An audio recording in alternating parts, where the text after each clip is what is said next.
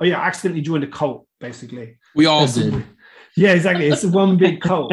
It's a big. The whole thing is a cult, which is why I think it's funny to play on those terms, you know, and that's why I think it's interesting. The words culture and cult are so similar, because any kind of culture that you join has cult elements or cult thinking to it, and that applies to exactly. The clue is in the name. So there's something interesting to explore there. It doesn't always necessarily have to have negative connotations, but for people outside of NFTs that look at us and want to give it negative connotations and associate it with us, I think it's fun to kind of throw that around a bit and joke around it, as with the NFT community has done so well with things like, you know, when a year ago people were like, oh, look at those idiots trading JPEGs, and essentially we've just owned that. We've Tai Chi'd it, we've brought it into us, and we're now using that as like, yeah, we trade JPEG. You know, we've used that energy and kind of owned it.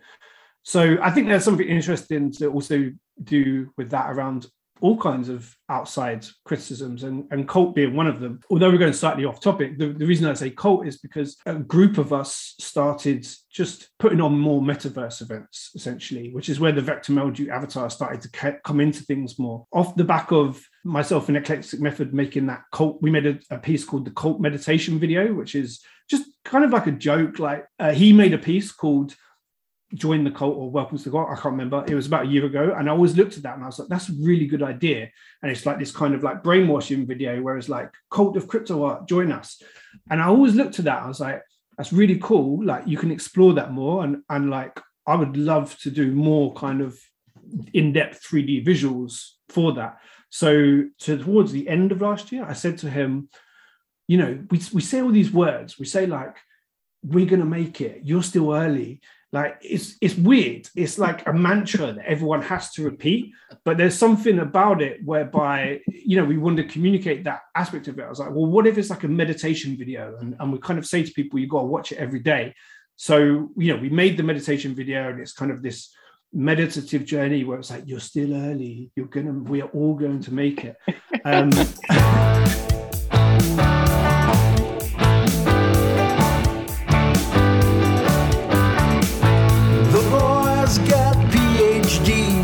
When it comes to talking about NFTs, and that's nifty. That's nifty. All the great artists, they come to this place to talk about the crypto space, and that's nifty. That's nifty. That's nifty. Your hosts for tonight's podcast are Tyler, Larry, and Slime Sunday. Damn, that's nifty. Yo, Vector Meldrew, welcome to That's Nifty. Thank you. I'm using my real face because this isn't video, is it? This is no, we don't use the video. Audio. Just to see each other. Yeah, it's easier. I use my avatar for everything online for fun, but I just thought for this, it's just audio and it's just better to talk normally. I'm a real person, not an avatar, so I haven't got a blue face. Oh, so, man. You have so much stuff going on. We were going to talk to you back in November, and I don't know, things got caught up, and like you got a million things to talk about now. That's for sure. Yeah. Well, I've been, you know, just I feel like I've been nonstop for a good while. So just so much has happened. Probably need to take a little break after this little stint, because it's, as you can imagine, this whole world is so tiring. Definitely. So we're not recording now, are we? We're just chatting. I record everything from the jump, okay. But like I'll cut it up or whatever. Okay. Just keeping it casual, basically. Yeah. Okay. Who are you guys on Twitter though? Yeah. Who's? So I'm Crypto Kitsch. Oh, that's you. Okay, cool. Yeah, and I'm Tommy Noble or Larry. Oh, I just followed you. Yeah, today. Okay, good to know who's who. Tommy Noble. Fresh follows. Yeah, and Larry's out in a hotel room right now, so he's off video. Yeah, no one wants to see my face this early anyway. So, are you in thanks NFT? for flexing for me. Yeah. Are you in NFT LA? Is that why? No, actually, I'm just down in Newport. We're from the Boston area, so I just took a little day trip down here yesterday. Stayed overnight, so just getting ready to check out. But yeah, man, thanks for staying flexible with us this morning. Oh, thank you for, doing this on a Sunday on your holiday, and just thank you for doing this in general. So, I'm excited to chat to you guys. Obviously, this podcast has become a staple for the NFT community. So, yeah, just thanks for the work you're doing. Yeah, and you're no stranger to the podcast game either. It seems like you have shows all over the place, right? Yeah, well, doing the co-hosting on Defiant Show every second week. And yeah, I mean, at the start of the year, last year, I thought I'd be a Twitch streamer. So me and my friend started Twitch streaming. And in the course of Twitch streaming, because we were both, a bit disillusioned with the world and what we wanted to do. And I kept talking to him about crypto on this stream. And he was like, I don't want to talk about crypto. I've been working at Kraken. I'm bored of crypto. And every time I try and bring it up, I was like, yeah, I'm working on my crypto art. He's like, mate, don't talk to me about crypto. Anyway, we're doing this podcast, this stream for a few weeks. And then there was a point when I kind of said to him NFTs, and it was like a red pill moment. And he basically just rang me like independently. He was like, right, tell me everything. Like, what is this thing? Anyway, it just accelerated, and he got a job as the CCO of Palm. And since then he's just done an insane amount of work with Palm. He did like the Hearst drop. He's doing work with comic brands. He's just gone full red pill, got a really good industry job. And I guess because I saw how I respect his opinions, he's quite big in the tech world. And I saw his reaction. I was like, okay, this is definitely serious. At the same similar time, I just went full-time, 24/7 NFTs. And just from those moments streaming, it just made me, it was the pandemic. You want to communicate with people. And it was just a good way to be like, right, this is the thing to focus on now. We both just focused on NFTs. So ever since then, I've just kind of liked streaming basically, and just it keeps you updated with what's going on, because otherwise you're just in a silo, aren't you? Like the amount of information in this whole world, it's hard to keep up. So just the chatting, the streaming spaces, it's just I try to do as much of it as possible. So that was your entry to NFTs, huh? Yeah, pretty much. I mean, I started before in 2020, but I didn't understand properly what it was. It's quite a dense subject matter. I hadn't figured out this kind of. Maybe I haven't really got on Twitter properly, so I didn't understand the community aspect of it.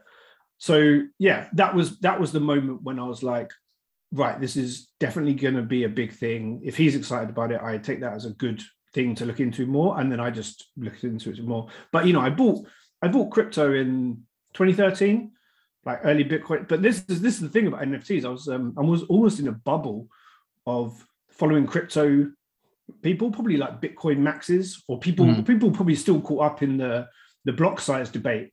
And I feel like there was a good portion of crypto type personalities and traders that really missed NFTs. Like they came quite late to it. It really taught me a lot about how, crypto really challenges just your sense of, getting caught in mental frameworks. Like if you believe something is a certain way, there's a high chance it could have shifted. And if you're not adapting to that soon enough, it's the difference between pleasure and pain, basically, because the whole things move so quickly and transform so quickly. You need to be on top of it all times. And yeah, I feel like I in my head, I was like, right, I'm going to focus on crypto. I'm going to make sure I learn about crypto over after seeing insane drawdowns in 2017, 2018. And I was like, yeah, I'm going to really learn about this. But still, NFTs just missed me, even as a creative, even as a thing. So yeah, I didn't, it wasn't until 2020 that I saw it. And it just felt like the perfect thing for what I wanted to do with my artwork. Because it's like you're contributing to a bigger mission. It's exciting, it's innovative.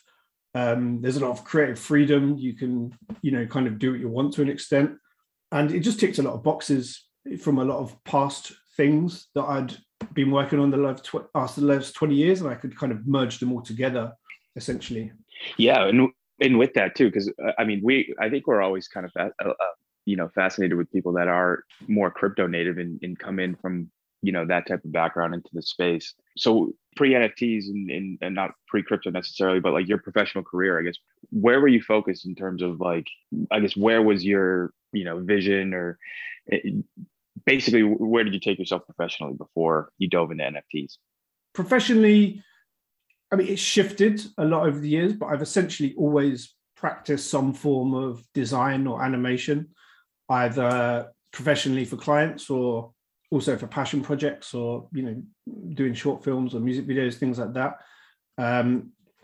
You know, if you take it back 20 years ago, I was a teenage kid in his bedroom teaching himself design software. It was a particular time in London when I grew up, when pirate radio was a really big thing. So it was like this grassroots culture of people that broadcasted their own music through illegal FM broadcast frequencies.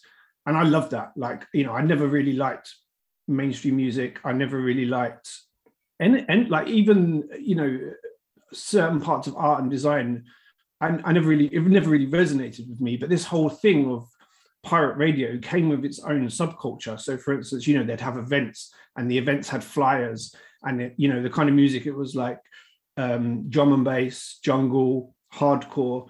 And the aesthetics for this was just mind-blowing to me. You'd get these flyers that were kind of this science fiction mix of fantasy. So visually, it had a really big impact on me.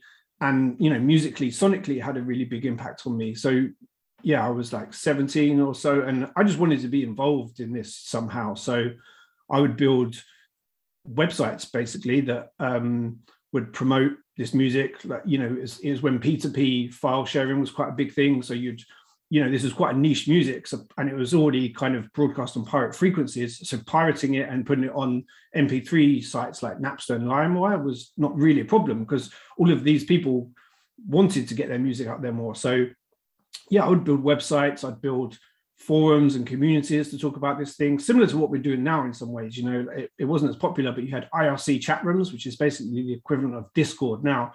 So, you know, you bring people together, and then I just find ways to contribute to, you know, these people that, you know, I'd offer design services to them. I'd design artwork for the record labels or the flyers. And yeah, that opened the door to just a whole underground music world in London, which was really interesting because it's quite cutthroat.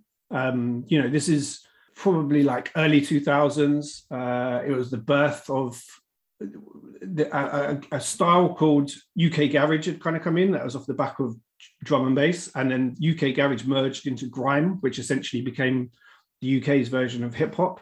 So it was a really exciting time where I was part of something that feels like we're part of now. You know, it's a punk movement. It's coming up from the underground. It's kind of revolting against the mainstream. There's a whole visual and sonic language and everything that comes with that. So that just excited me, and that just it led me to design a website for a magazine. Some people I met in the back of a record shop that had a music magazine. I basically built their website and translated all that pirate radio culture online, which was the first people to do it for grime music back then. And that, you know, that opened the door to just a testing ground. I could do whatever I wanted with this website. So I'd make flash animation cartoons for fun, which later got on, you know, when this culture built out, we had our own kind of like independent television channel. So there was a television channel in the UK called Channel U. So I made a cartoon for that. And yeah, and then, you know, I was quite young, so it all got a bit political, and I was like, right, I'm just going to basically go to university and probably learn animation properly now, because I don't really know what I'm doing. I'm just making it up as I go along. And yeah, by the time I came out of university, that whole culture had kind of blew up a bit. So, you know, become more mainstream. There were brands that wanted to be associated with. So I kind of stepped into some good gigs whereby people like Adidas would want to be associated with this culture, and there weren't many people that could translate it creatively. So I'd have to do creative campaigns for, yeah, like Adidas, Levi's, Nike, different brands that wanted to align themselves with this music culture. And there was also parts of the sound that were still underground, like the dubstep sound was still more underground. That probably got exported a few years after that, which I was less involved in the mainstream side of that. But, you know, that's essentially maybe what you guys know as EDM that became so massive over there. And again, I was more kind of just doing flyers, artwork, VJing. I really liked doing live VJ performances to dubstep back then. And yeah, and after a while of doing that, I think I just, you know, it's all very fun doing artwork and music stuff and flyers and things for your mates, music videos, etc. But you know, I needed to earn money at some point. So I started to do more advertising, brand work, worked on some computer games, worked on 2 James Bond computer games, which is, you know, a really big thing back then. That was probably like 2010. They made a remake of GoldenEye. So went on the advertising route for a bit, and then got a bit kind of, maybe, I feel like I just did my stint of advertising. I was looking for something new. I tried the Netflix route of developing stories and IP, and really learned a lot about that, about how things are made. And it's quite difficult and it's very long, and it was quite an expensive lesson in some ways. But at the end of that journey, I felt like we developed some really good IP.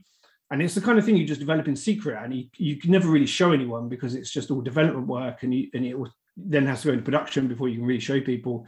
But after that, didn't, you know, necessarily, none of the ideas got commissioned. That was when me and my friend were at this stage. It was like, okay, well, you know, what do we do now? Let's just start streaming and let's just have conversations. And then through those conversations and different things, it just kind of found NFTs, and we talked about it and just decided that was the best route forward for both of us, and haven't really looked back. And that's and now we're here. It's funny that you know, so many things from your background must have just coalesced for NFTs, where it was like underground movements and community building and that sort of stuff. Like, you must have felt like this was made for you. Really did. And yeah, just, you know, the format of storytelling, you know, kind of shorter stories. Whereas before, if you did animation and you wanted to tell a story, you know, you could make a film and maybe do a film festival circuit, which, you know, even making a short film can be quite time consuming. But I think there's something, you know, I used to teach storytelling in Sweden at a school called Hyper Island. And one of the things I always said to students was, you know, if you want to tell a story in an hour, then try and tell a story in a minute or 3 seconds, or, you know, just the shortest possible version of that story, which is what I love about NFTs, because, you know, we're kind of essentially creating shorter pieces of artwork that maybe are only a few seconds. And it's like, what can you convey in that short space of time? Like, how much can you kind of pack in there? And then tell a longer story through the transformation or the different, you know, through numerous mints and a wider artistic story. So it really connected a lot of dots, and just felt it, you know, I haven't felt like this since 20 years ago. I haven't felt like I was part of some kind of exciting movement in the same way I did when I was back then as a teenager. It's just really rejuvenated that sense, you know, of like, not only is this kind of a perfect format for experimenting and expressing things and telling stories, but it's also, you know, it feels like there's a wider importance here in whatever kind of creative vision people might have. So yeah, that's really exciting to me, definitely. I think too, dude, like that comes through, like that whole essence comes through in, like, you know, your culture project and like the collaborations that you do with people. It just seems like, you know, that together, you know, nature of togetherness and in kind of being, you know, one in the collaborations that you do with that project. I don't know if you want to dive into that now, but I just got, you know, in doing a little bit of research and diving into that project a little bit. In hearing you say that, I can, you know, really see the connection there between the two. Yeah, completely. I mean, you know, that's one of the most groundbreaking things about this technology, you know, like it makes collaboration very easily. And even more so now, the Manifold contract is open for everyone because you can do the royalty splits really easily. So yep. It is, you know, the collaboration element has always been there, but now it's just, you know, technically just easy to sort out. You know, you don't have to go through the complicated process of trust or lawyers or potentially or anything like that. So technically it's amazing, but yeah, it's just, you know, there's so many people that are really talented that I've got to know in the space of the last year or so. And when I see certain people's work, I always kind of have this sense of like, oh, I'd like to kind of give it a twist, or I'd just like to get to know this person and work with them more, and kind of, you know, their work has spoken to me, and it would be cool to just, you know, do something to connect a bit more. And essentially that's what that collection has been about so far. Just you know, it's essentially, you know, there are one piece of artwork, but I guess it might fall more into the collectible category just by the format of the, you know, slightly repetitive nature of each blueprint. But yeah, I mean, that to me has been one of the most exciting things about NFTs, and collaboration, easy, frictionless collaborations. It's just really exciting going forward, I think. It cuts out a lot of the fluff too. Like there's no labels involved, it's just you guys splitting royalties in perpetuity, like forever. Secondary sales will always gain you those royalties, and like just makes it easier for everyone that's a creative to finally profit off what they've been creating forever. Completely. Yeah. I mean, that's kind of what we'd always been missing really with digital work, because, for so long, this is what I mean, I've said this a few times, but there was a sense that when, creating before, maybe if you're creating for something for Instagram or you're creating something as a personal piece, an example I'll give is that I created a music video, and I just created it for my friend Addison Groove, and I created it essentially for free because I didn't really like that whole world necessarily of pitching for music videos and the whole director's roster and politics that comes with that. But I just wanted to make something cool for my friends. But at the back of my mind, although I start off like, right, I just want to do something cool. I just want to test out some things that I've been learning and put it into a narrative and just create what I want to create. But even when you're doing that, you're kind of thinking, oh man, this is taking me 3 months. And like, I hope maybe there's a client job at the end of this, or, maybe hopefully Nike will reach out to me. But then at the same time, that's kind of bad for the process, because then you're second guessing and hoping that somebody can stick a trainer in there and sell a product, which, isn't really true to what the creativity should be. But maybe it's just a fear in the back of your mind. I mean, it's safe to say that video is so weird that Nike would never did reach out to me, and probably never would, because it's just not suitable, which is what I love now, where it's like, I don't have to second guess thinking, oh, what client might like this, or, what could this lead to? Now it's just more a pure sense of creative expression and saying what I want to say. And if somebody reaches out, or some brand or something reaches out off the back of that, great. But that's, I guess you're less, now that there's a direct market for what you're making, it just takes some of that pressure off of the future of, how you might steer a personal project previously. I think that creative freedom is like, one of the most, beautiful parts of this space, where you can truly get a sense to what an artist is trying to push across, whatever the medium is, without having some commissioned piece, or however you want to put it, in terms of, someone controlling what's actually going out there. And it's so early too, like it's such in its infancy, just in terms of the space in general. It's just super exciting to kind of see. And me and Tyler, are kind of sitting here with such a long-term outlook on the space that, we're excited for people like yourself who can kind of express exactly what you're trying to put across, and be the medium yourself, and kind of control what's put out there. So I feel like that's something that doesn't necessarily get talked about as much, but is super important just because of the creative freedom and what people like yourself can produce with that creative freedom. And I think the culture might change like down the road. Like we're going to see the effects of this years from now, when artists aren't creating things to fit into a cookie cutter mold for those commercial projects, right? They're creating what they feel, what they want to convey. And maybe that switches everything around to those corporations now thinking that aesthetic is cool, and like that's what I want to target. And it's reversing the roles really. And I can't wait to see what that produces like culturally. Completely. Yeah, completely. And this is why it makes me remember what I loved about these rave flyers, which I don't know if you have as much context of when I talk about these, maybe in America. I don't know if was such a thing. Yeah, I think it's niche areas. Like in New York City, there's places in like near Boston, like in the Austin area, I think there was a lot of like warehouse rave parties with the flyers. And so we're familiar with those, and yours are conveying the human experience to an alien audience, right? Completely, exactly. Like that's what I loved about this kind of certain subsection of, I guess it's essentially 1990s rave flyers. And, the concept always kind of science fiction, fantasy, but they were always quite positive. They were never really too dystopian. So it's the idea that through the artwork, you're essentially, you're telling new stories, and you could paint a picture of this kind of imaginary future. So yeah, that the rave flyers, the aliens thing is I just kind of thought, like, what if there was a party on Earth, which is the human experience, which we're all having, and we're advertising that, intergalactically. That's what I'd like to kind of promote. We're essentially, I'm trying to get this idea of the human experience into a visual, and so that maybe some kind of outside entity might understand it. I love it. They're amazing. I do too. I love it.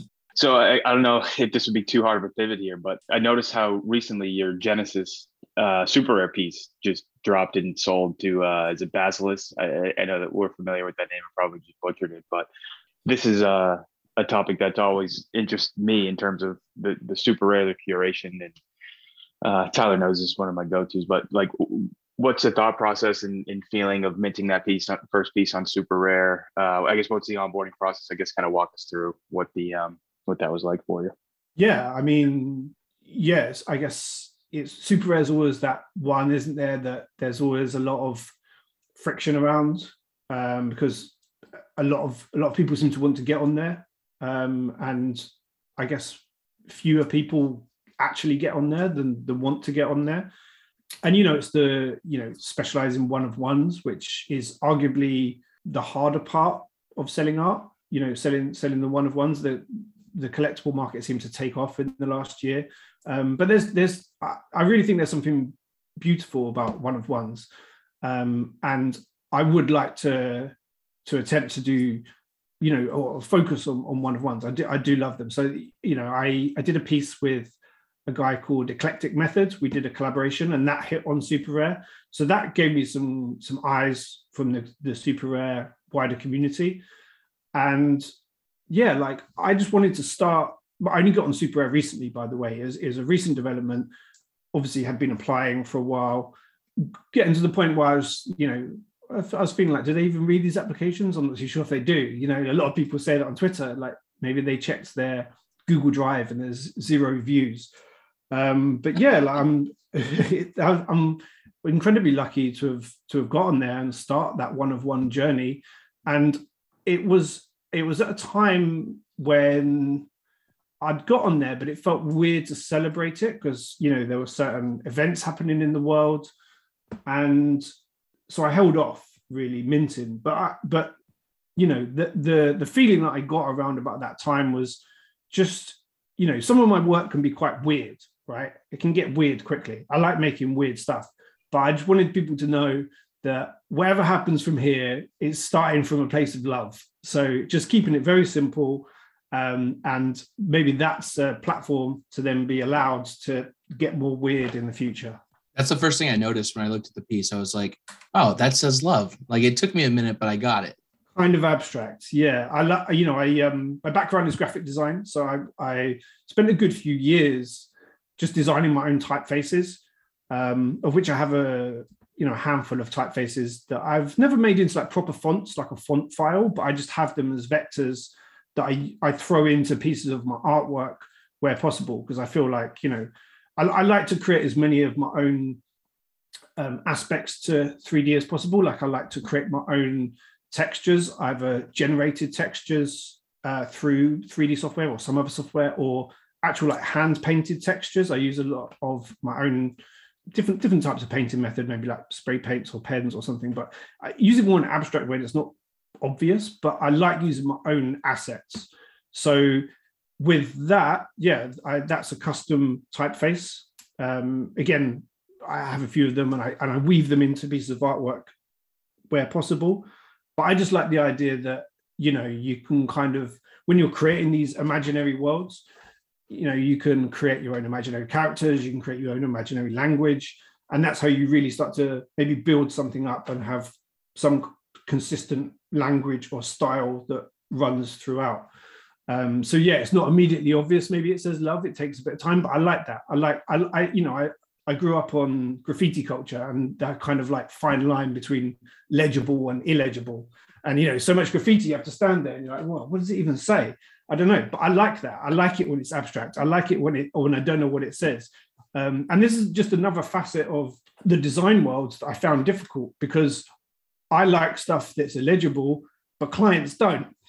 So like funnily enough. So, so, you know, that's why another reason why I never really fit into that world, because I would just do something weird or something illegible. And I was like, I like it aesthetically, but the client would be like, can't read it. I was like, okay, well, I guess, you know, this is to sell a product or something. I guess you need to read it. But yeah, I like things that kind of have to make you look a bit longer. So what's the significance of this frequency, 528 hertz? So I like the idea, you know, I love the idea, sounds, like sound systems, frequencies.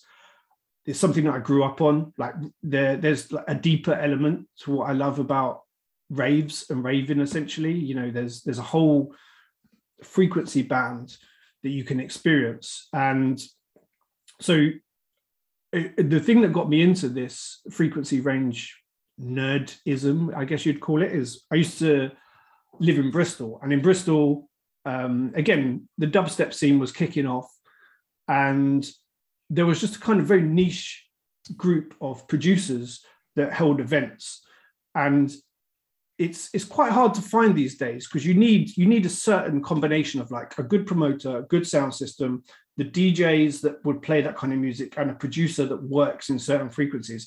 So I learned about the concept of below 30 hertz, which is essentially a frequency you can't even hear, you just feel. And it's like your rib cage rattles and your hairs stand up and your kind of nose itches. And it's essentially, you know, some kind of transcendental experience, but in the context of maybe a party or a rave. But, you know, that's why I think there's a deeper level to things like parties, essentially. Sometimes it gets lost when it gets exported or commercialized, and you have these big festivals and you don't quite get that same intimate experience. But in London, it was a big thing. There was a night called Forward, which is just in a basement, and it's just a concrete room. And a lot of these sounds essentially started there. And it was just, everyone had this collective experience of like rattling, you know, vibrations that, you know, you could talk over it, but everyone could collectively feel it. You know, down to like the atoms in your body. It essentially moves them in such a way that, you know, it can transform them, but it can transforms everyone collectively in a way that you're all sharing this experience. So it really it peels back a lot of layers that people might have of, I don't know, some kind of projections of, you know, attachments they might have or identity. It kind of gives everyone this collective experience, which is what I love about sound systems, parties and raves. So in my recent years, where I've got maybe less into that and maybe into these other frequencies, which is more essentially healing frequencies, which work on, you know, other levels that maybe, you know, maybe when you're working, there's a concept of something called binaural beats. So maybe binaural beats help you work because of the way these frequencies work in either one of your ears. So the 5 to 8 frequency is supposed to be the love frequency that makes you experience love. It can also be called solfeggio frequency. So for some of my pieces, I've been working with a couple of different producers, but both who understand this concept of frequencies, binaural beats, etc. And yeah, just been experimenting with ways to essentially produce them, and then I want to put them into the artwork. But the funny thing about the frequency stuff is it's, you know, it's very mellow, it's very chilled. But then I also tread this line of, you know, I love jungle music, which is like fast, hard. And, you know, the Nifty Gateway drop is essentially heavily influenced by that. So I feel like I'm always treading this line of these two extremes of having a foot in either world of like crazy, intense, fast-paced, loud world, and then just like heavily chilled, more kind of healing frequencies, meditative world. I can't believe I've actually heard of binaural beats. Like that's something I used to mess with when I was like 17, 18 years old. Cause like they would have, I think it was on file sharing sites where they would be like, this is the one that's like weed or whatever. And they would pump one frequency in and then one on the other ear. And you'd sit in a dark room and I don't know, something would happen to you, you know, and they would have libraries of these different binaural beats you could listen to. And it's crazy, man. And I just learned something about frequencies the other day that kind of blew my mind. You may have already knew this, but like in the 1800s, like the different notes were actually tuned to like a different frequency. And now we play our instruments higher than we used to in like the 1800s.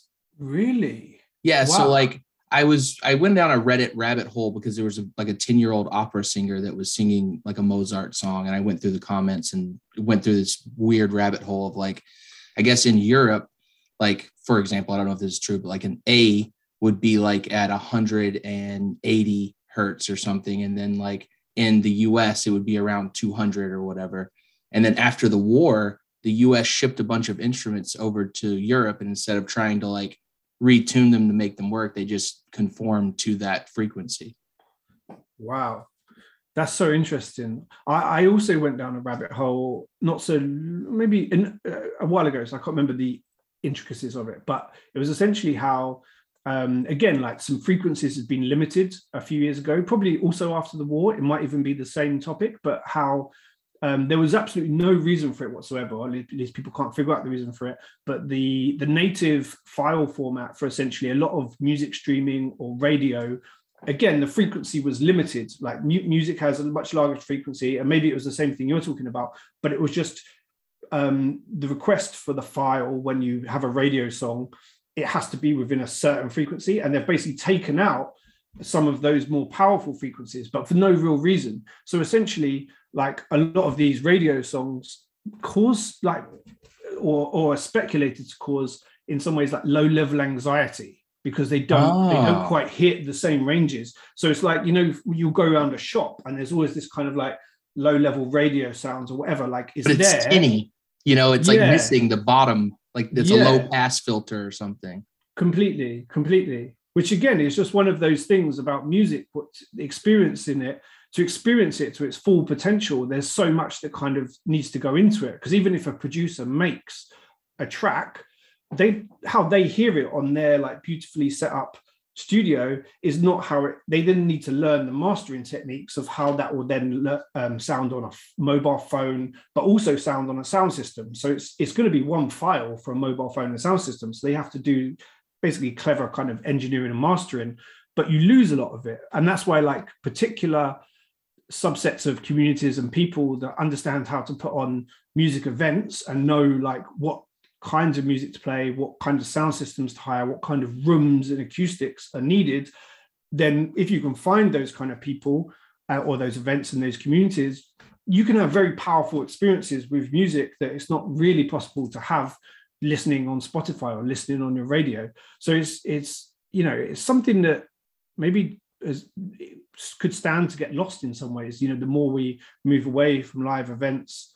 And it's something that I found very powerful in my life and very interesting, and I've loved those experiences. So I always want to find ways to, communicate parts of that through the work, even if it's just going into detail about frequencies or, nodding towards this concept of sound system culture. But yeah, I think there's something primal in a lot of people that you respond to, it brings you into your body to have that experience with music, which I think is just becoming increasingly important in today's world, where we're essentially often in our heads and in a different kind of state. We're more in a survival state or thinking about some kind of anxiety cause on social media or something. It's at the other end of the spectrum to that. So yeah, I find all that stuff really interesting. It also like lends to the point of like, you can control, like, you don't need like a full track. If you're controlling frequencies like that, you basically can, compress it into an NFT and make it more, applicable for that type of message that you're trying to put across. So it's like, a cross section between, actual music NFTs and then kind of really delving into the frequency side. And honestly, Tyler, that was a pretty sweet history lesson I think you just delved on us. That was it's really weird. I just came across my desk like yesterday. Like I learned about that. And to talk about frequencies today is like mind blowing. Yeah. I think it's a cool little like niche area to explore, with this, because it's the first I've really, heard of it in terms of like the sensory, aspects of it. And, I think you can totally dive into that more. Like that's cool to me. And I think there's, numerous avenues you can take that down. I think we buried the lead though. You mentioned a Nifty Gateway drop. Nifty gateway drop. That's true. It's good. It's a good lead into a shill. There is a Nifty gateway drop. We're cordial shills. Yes. We honestly like I don't know, when we're talking to folks, I never consider them shills. It's like, dude, this is the work that you put in, and you're basically just explaining it, you know. So yeah, dude, we got to look at the assets that you sent over. Thanks for giving us a little peek at that. So if you want to dive into, you know, kind of your thinking and structure and what you're putting out there for Nifty, that's super exciting. You want to dive in?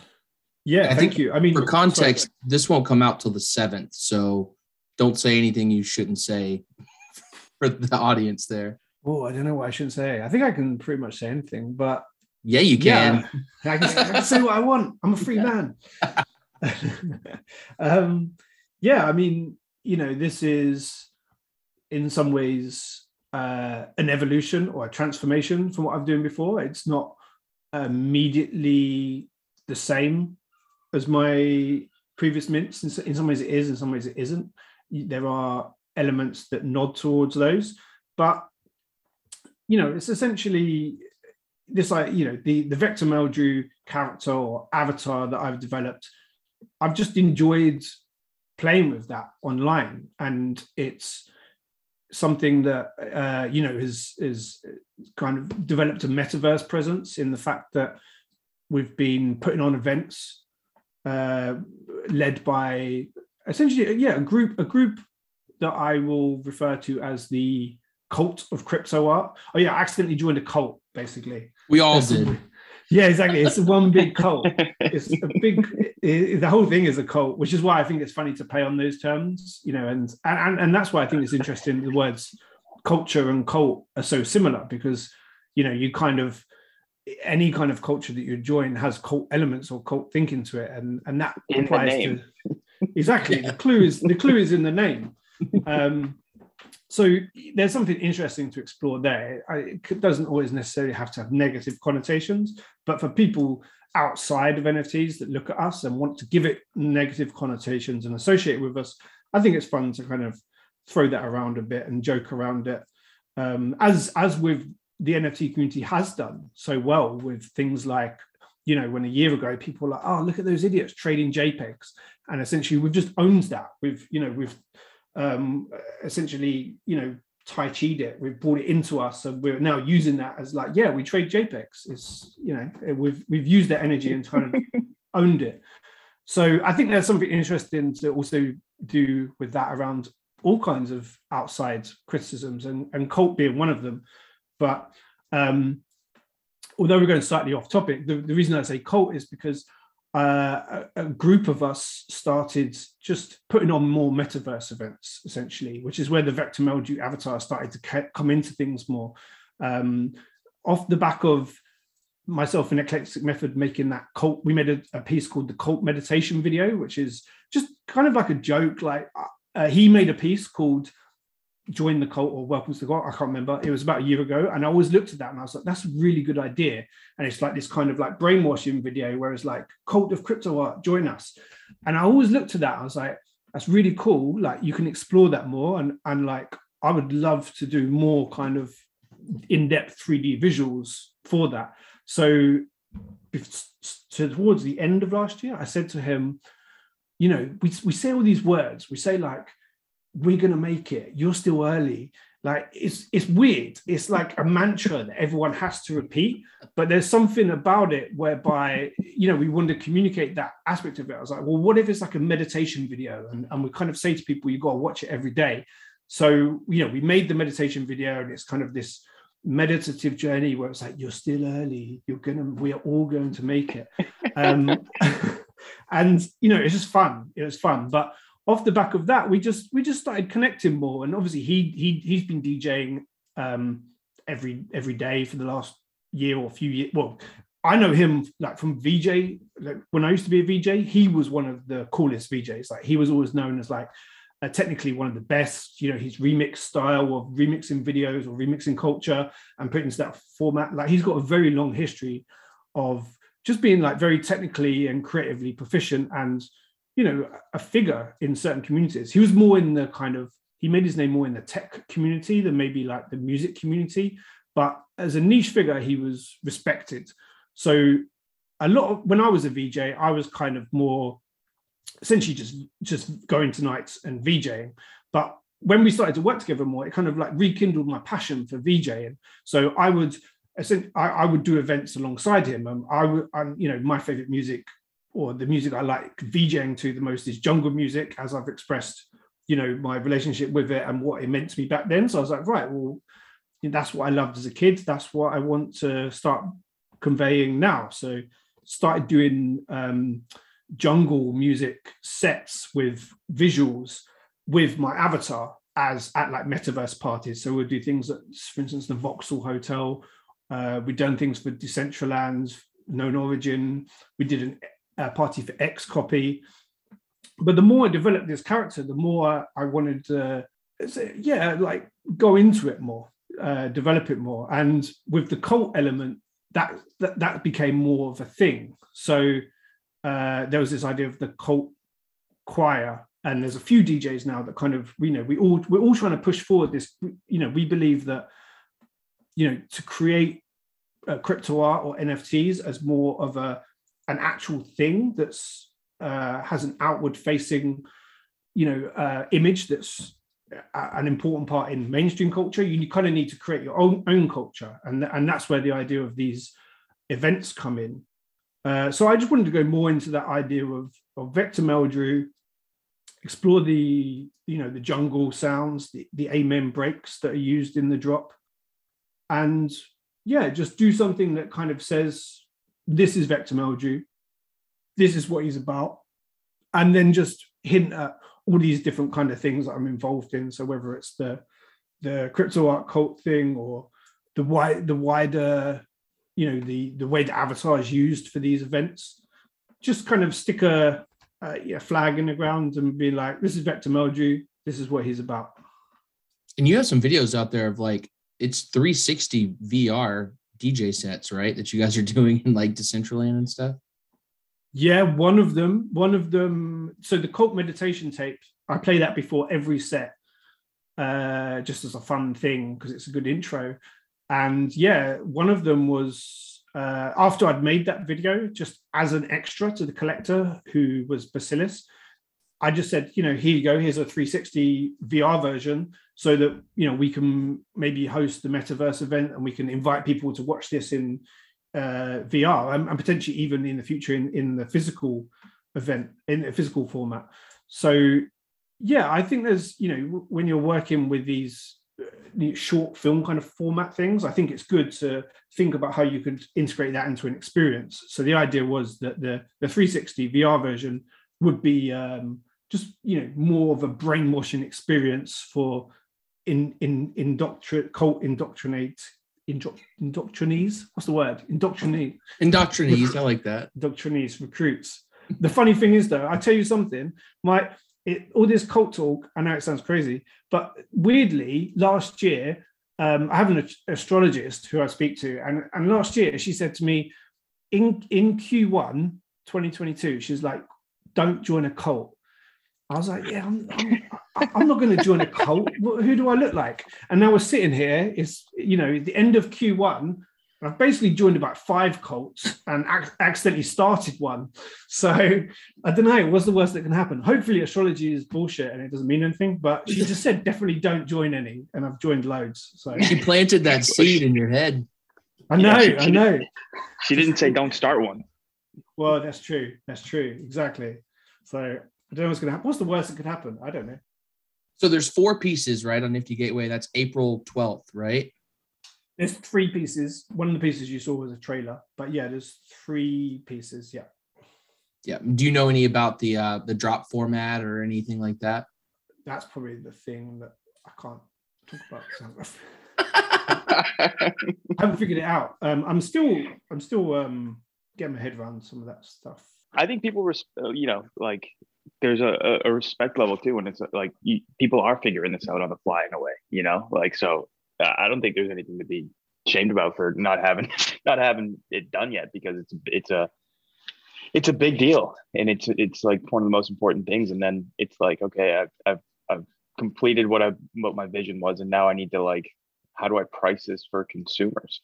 So it's I don't think it's a light topic to even just kind of brush over. So, yeah, it's like the weird part for the artist side, right? Where it's like, I just want to make my art. And then now I have to do this business part of like figuring out what to price it at. And the way the space moves, like you could have a plan now that's not the same right before the drop, So it's always difficult to nail that stuff down. Yeah, completely. I mean, I finished that 2 days ago and you were the first people to see it. So I'm kind of at the stage where I just thought I'd focus on the art, get the art to a place I'm happy with, which always takes longer than you think. And now we've got a week or so before the drop, and I'm going to start focusing on that stuff this week. But yeah, I put so much into making the art, those kind of decisions. I don't know. I think it's good to do the art first and then figure those out. Yeah, those are always last for sure. Totally. I mean, we talk to a lot of people that have like a Nifty Gateway drop coming up. We've talked to them a week out, and sometimes they haven't even delivered the assets yet. So like, I understand it's a lot of work to try to fit into these like deadline pockets. It's tough. It really is. Yeah, I mean, it's amazing how I love this world. I love the intensity of it, and I love all the different ways it stretches me to learn so much about all these things. And it's just such a funny contrast because, like I say, the route I was trying to take before this was the idea of developing IP for long form animation series, TV, film, etc. And most of the development work never saw the light of day, and dealing with people like Netflix, Apple, etc. And it moves so slowly. It's you can take a year just to get maybe like, and it's like, okay. So this world is like the opposite. It's like mega fast. You've got to build things as you go, and you've got to figure out things as you go, and you've got to, you have all these new decisions. And although it is difficult, I definitely, if I had to choose between the two of like moving really slowly and not really knowing what's happening or what's going to happen, I'd choose this every day. I like the kind of fast paced. It's, not to say that it's, there's things you have to be aware of, like mental health wise and staying sane in this crazy world of social media driven financial art world. It's so weird in some ways to experience, because also it's never really been experienced before, and we're doing it for the first time, and we don't really know where that ends mentally. So it's definitely worth being careful. But there's something about it that I thrive in to a degree, and I enjoy. Yeah, and having taken a look at the pieces, like, everyone's going to be very, very impressed with them. I think they're awesome. Thank you. There was one other project you're working on that I haven't got to ask you about, which was the B-sides. Yes, that's an interesting one, actually. So that is a slow burner because we want to do it right. So to me, the vision for that is explaining decentralization to normies, if I have to put it like that. It's different to my other work, but this is again with my friend that I said that I was streaming with, who's now CCO of Palm, Matt Mason. We met 20 years ago. So when I talk about this, the website that I started, he was the editor of the magazine to do with the website, and it was basically me and him that were very aligned on our views creatively. We really wanted to push grime music, and we just stayed in touch ever since. We've stayed in touch for 20 years. We've worked on different things over that time, stayed friends. And Broadside, or B-side, is got two names. There's different facets to it, but essentially the full name of the project is Broadside. And it was something that one of these IP ideas that we pitched to Netflix, and Netflix rejected it, which I understand, because it's about things like piracy and decentralization, which is a hard topic for maybe like a centralized movie streaming platform. If you're then kind of like saying, hey guys, piracy isn't that bad and let's decentralize stuff. So, but to me, I am passionate about a perception shift. I'm not saying that the world would be some utopian, amazing place if everything was decentralized. But I think there are aspects of decentralization that could be quite positive. But I think most people don't even really get the concept of what that means in normal terms. So the job of going from where we are now to where we could be involves a shift in thinking. And we both think that the way to cause that shift is through stories, through basically explaining to people and explaining in a way that conveys things to younger generations, especially. So the Broadside project has been written.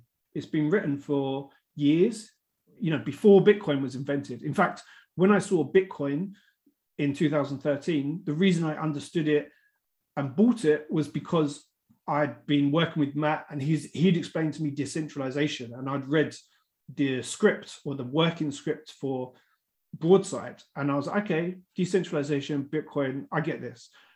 That I can see why it's important, and that's what got me involved in this whole space in the first place, the decentralized aspect.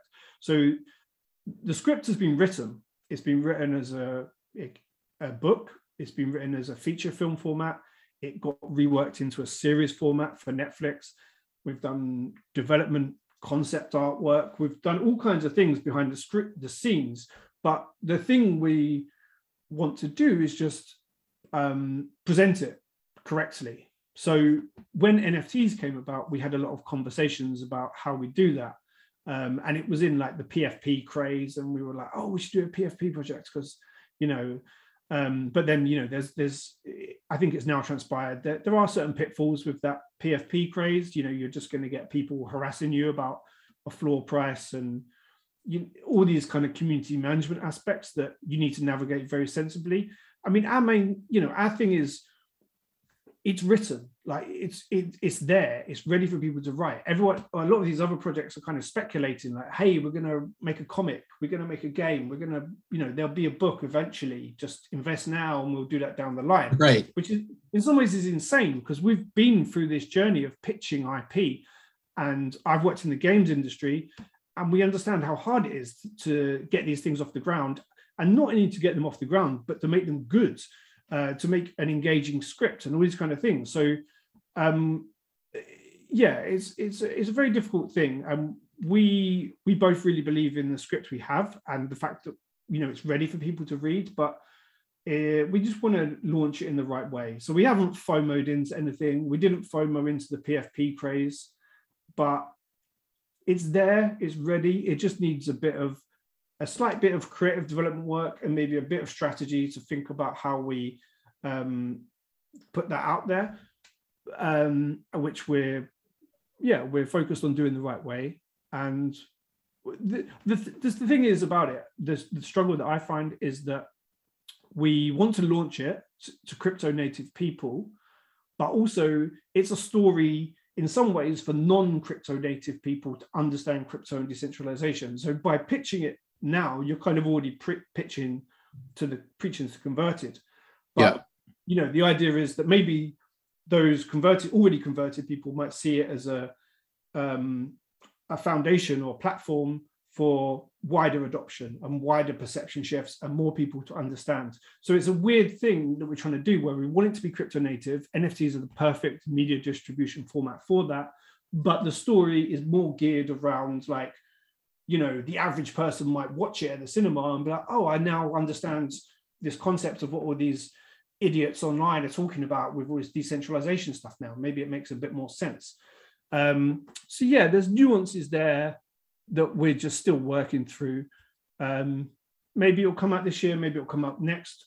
I think it needs to come out. It's very important it does come out, because it's a story that's essentially pushes forward this wider mission, and it's a story that's been developed for almost a decade now, and it doesn't really need any speculation on what it is, because it's already written. It's not like we're going to ask for funding to try and make something and then hopefully it'll be good. It's been developed already. So we'll see what happens with that. But I think it's a great idea, like twofold, like putting it in the hands of crypto native people can turn them into evangelists. They have something to point to non-crypto native people to be like, look, check this out. This will explain everything I've been trying to tell you. Because that's something that Larry and I have trouble doing, like regular people in our life, where we're trying to explain what's going on here. Sometimes we can't form the perfect package to like describe everything that's going on. We're like, just listen to the podcast. You'll need like 10 episodes before you really start to grasp it. But like, this sounds like a better way to package up that message. Completely. And I think, and that's, you know, the best way to kind of, this is why stories are so important, and positive stories. And it's a shame that so much science fiction over the past few decades has always been quite dystopian. And there aren't many writers that necessarily always give this. There's a whole brand for utopian science fiction. I can't remember what it's called, but there's a certain name for it. And it's never really very popular. So it's a hard thing to do well. And in some ways, we're kind of doing that. Like it's more so that this world is what a decentralized, it looks utopian, but but it's actually dystopian underneath the surface. And it needs some decentralized thinking to kind of shift these negative dystopian aspects to it to a more positive aspect. So you kind of get a slight dystopia, but it's not like conveyed in the visuals like Terminator, you know, weird kind of right.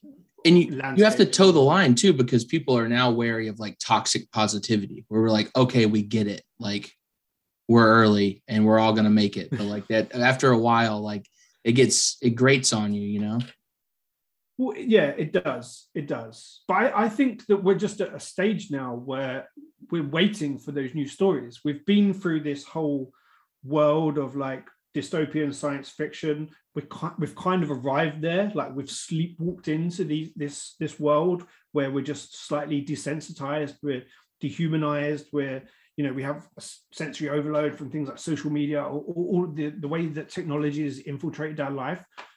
Like we're there now, you know, this is it. So it's like, what is the next vision for the future?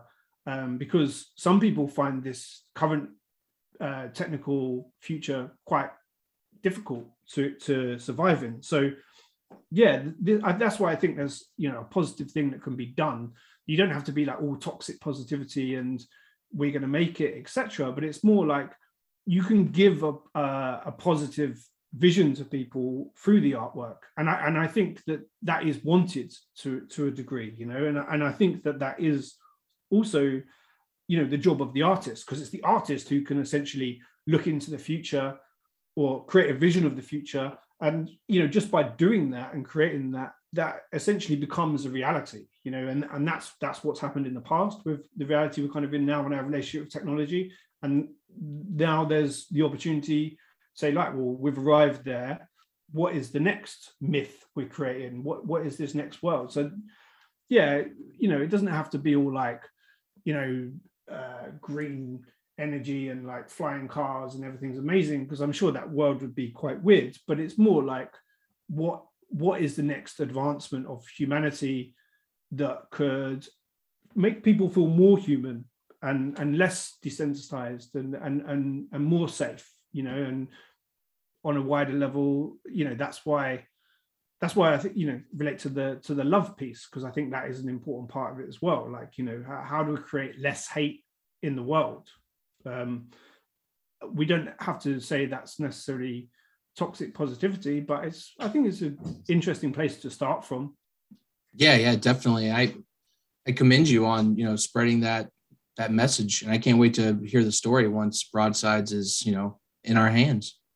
We'll see how long it takes. We'll see what happens. It's just so funny because we've both gone fully into this world, and Matt Mason is just, you know, he's just become incredibly busy.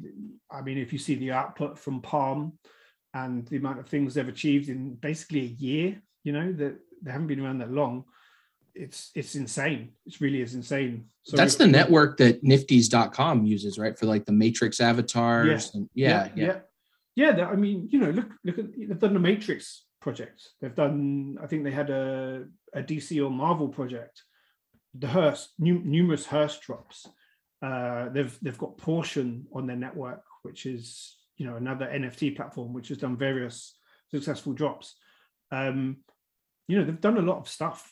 And it's only been a year, and you know, they've kind of cornered that part of the market where, you know, it's a greener, more sustainable side chain to Ethereum. And lower cost usually for a lot of the work too. Yeah, lower cost. So, you know, I think the layer 2 side chain type thing is we'll see how that plays in to Ethereum 2.0 and all the things that come with that.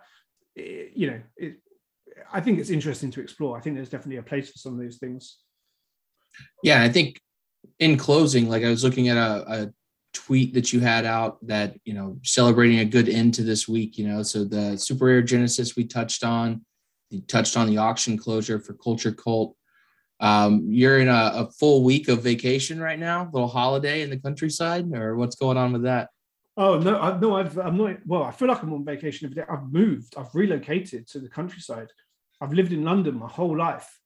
I lived in Bristol for 6 years, but that's also a city. But I've lived in London for pretty much almost life. But in the past 2 weeks, I've just relocated to the countryside, and it's beautiful. It's like living in paradise every day. I can't believe I didn't do it sooner. I've got clean air, which is a big thing in London. There's so much pollution, and just everything here is conducive to a healthy lifestyle. Just really high quality like food produce in the village that I'm in. You can eat local farm produce essentially everywhere. It's just been quite a big shift for me because I've got very into this hyper real technology world, and especially with the metaverse events and doing so much of that activity online. Essentially, all of my friends have become online friends that I talk to quite often. And I stopped living the London lifestyle years ago, of whatever that entails, like restaurants or parties or things like that. I stopped that a good while ago. But yeah, in recent years, just gone fully, I love the metaverse. I think there's so much to explore there. But doing that, living in a city, and essentially because I was also living in a flat or apartment in the city, it's not conducive to a healthy lifestyle and a good state of mental health sometimes, because there's just so much against you in your environment. So yeah, I just wanted to change my environment to essentially develop a better connection with nature. Before I did this, I swam in a lake, in a cold lake. So things Love like it. that.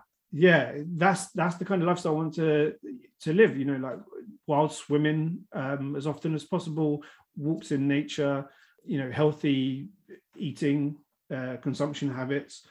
And I feel with that, I'll be able to do my job better in this kind of hyper real, weird metaverse, social media art world, basically. Yeah, because when you're living in the metaverse and the hustle and bustle of like the NFT space, you take that off and you get out of there. Like you don't want to be in the hustle and bustle of the city. Now you get a change of pace, Yeah, completely. It's it just needs some balance, really. I think everything's about balance, and that world is so one-sided that the opposite end of the spectrum is essentially nature, and understanding nature better and having a better connection with that whole world and your body and everything that comes with that. So yeah, that's what I'm looking to develop more now that I'm in this environment.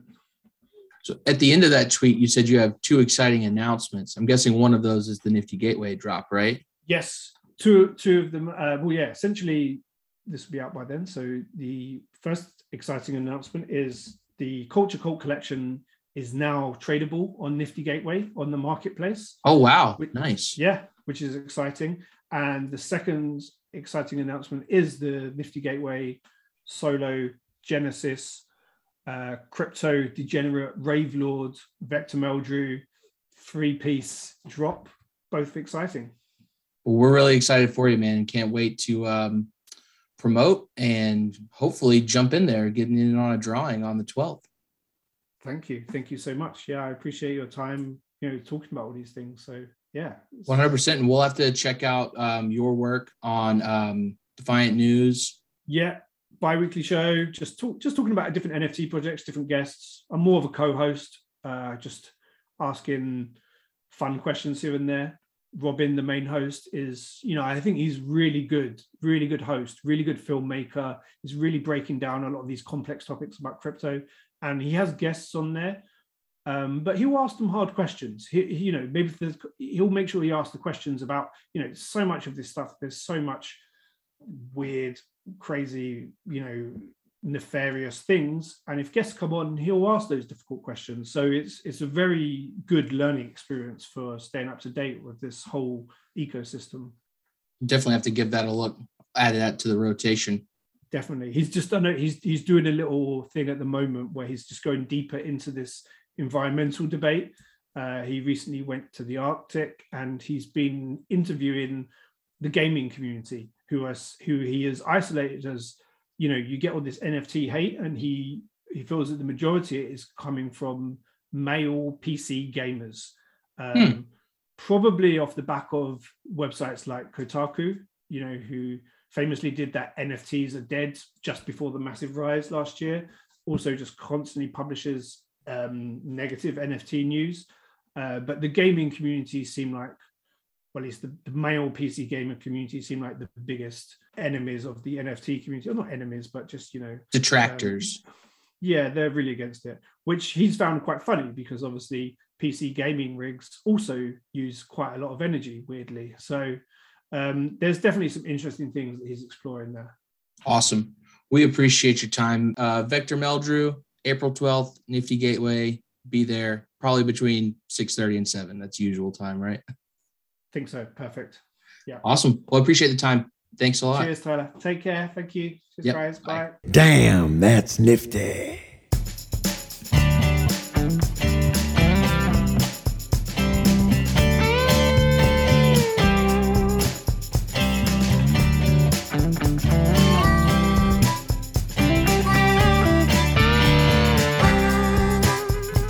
That's nifty, that's NFT.